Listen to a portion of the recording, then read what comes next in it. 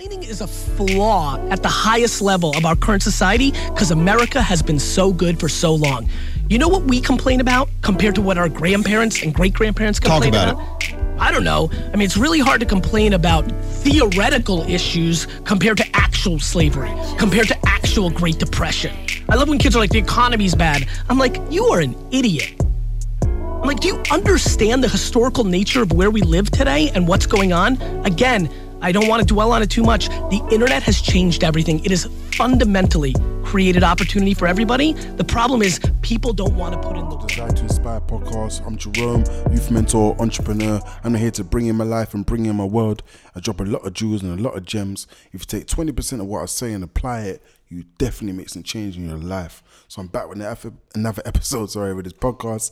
And yeah, man, I'm in a happy place right now, man. I feel like I literally been making the right decisions to move in the right direction, and yeah, man, it's a bittersweet decision I had to make last week. You know, leaving my school, been at for the past 11 months. It's overwhelming, not even the word. I felt the appreciation from majority of the students gave me, and even the most difficult ones, you know, and for me, I thought I'm there for the youth, and you know, but I got to a place where it's not about money. We know this, you know. For me, it's my heart, it's my love, that's what I do. I do things for, right? But there's a point where you have to be logical as well, and not making emotional decisions. And sometimes we make emotional decisions in life. And for me, I would say I was attached to some of the kids. I had a good relationship with most of them, and I knew that I couldn't really make the real impact, and I had to kind of leave. There's loads of different factors, but the main thing was like I wasn't getting enough money to invest in the things that I'm doing outside. So it was just difficult for me to commit blindly, right? Or be loyal blindly, right? And be like, oh, am I making a real decision? Or is this based off raw emotion? So anyway, the bottom line is I'm still going to work with the youth for the next 20 years. D2I, Desire to Inspire, is out. I'm doing some boxing with the boys from the school on a Saturday, developing my basketball program. I'm going to put more emphasis into this whole mentoring, what I'm doing. So, you know, I just needed the time, bottom line, really. So I kind of shifted now. I'm doing something completely different, but what I'm doing allows me the flexibility, allows me the time, and no job is going to have, you know, all the pros, no job is going to be all cons. There's always going to be a mixture. Nothing's 100%. So for me, I'm at a point where I'm thinking about, you know, how I can really impact the youth now from where I am, where I was. You know, I'm not saying I'm never going to go back to schools. What I know is that my impact I want to make is it should be on a bigger level than being a staff member. But being a staff member is nothing that shouldn't be taken lightly. You see the kids more than they see their parents. You're impactful more than you even know. I knew that from when I left. You know, the cards were overwhelming. Like, it was just so emotional, right? That's definitely what I would say. And yeah, man, it showed me as well what direction I want to go in. And you know, if I have my charity and I have mentors going to schools, I want them to be carbon copies of me, because I was a manager in a school, and I tried my best to make carbon copies of me. So, you know, showing kids you love what you do as well, showing kids that you enjoy your job. They can see this. These are kids, right? Showing kids that you need to listen, right? You need to have patience with them. You need to really should be understanding. Like, these are the things that's overlooked. And sometimes if you're working in an establishment where people have been doing things for so long, you can't break their habits overnight. And, you know, the time is now. The time is now to make change. The time is now to do things different. And if you never want to think outside the box, if you never want to try new ideas, try in, right? It's so good. You're never gonna get change, man. And that's just in life. That's nothing to do with business or school or anything.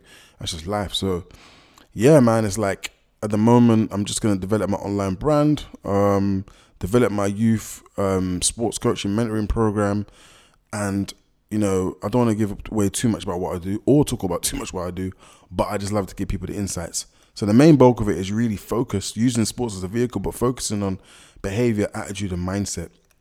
And, you know, we're only one element of the thing, and I think everyone knows that, you know, it takes a village to raise a child, and that's where I'm at with it. I'm just doing the mentoring, but I want to incorporate different forms of mentoring, whether it's online, whether it's outreach, whether it's in schools, you know, develop stuff that's around school, you know, like after school clubs and weekends. And then the vision, right, the ultimate vision is to have my own space. So, you know, that's what I'm on. I'm you know, instead of me chasing, and I don't talk about the school, but instead of me chasing what I was chasing in the school, I'm now chasing my dreams.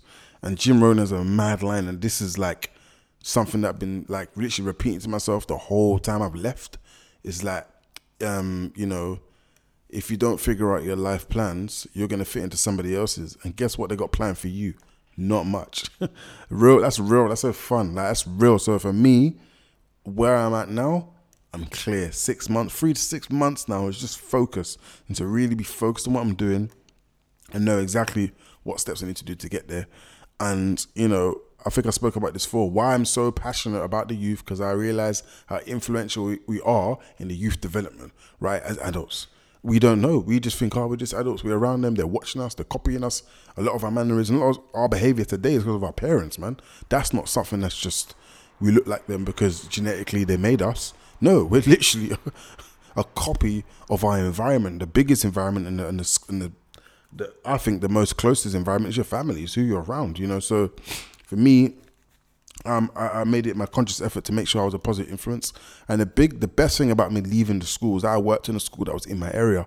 So I see the kids anyway. I see the kids walking around, and don't think I'm not going to pull them up and pattern them up on the road. Like, I show them this ain't no job. I'm not just saying, oh yeah, I'm a staff member or a teacher in a school. I'm pulling you up. I literally just saw a kid today.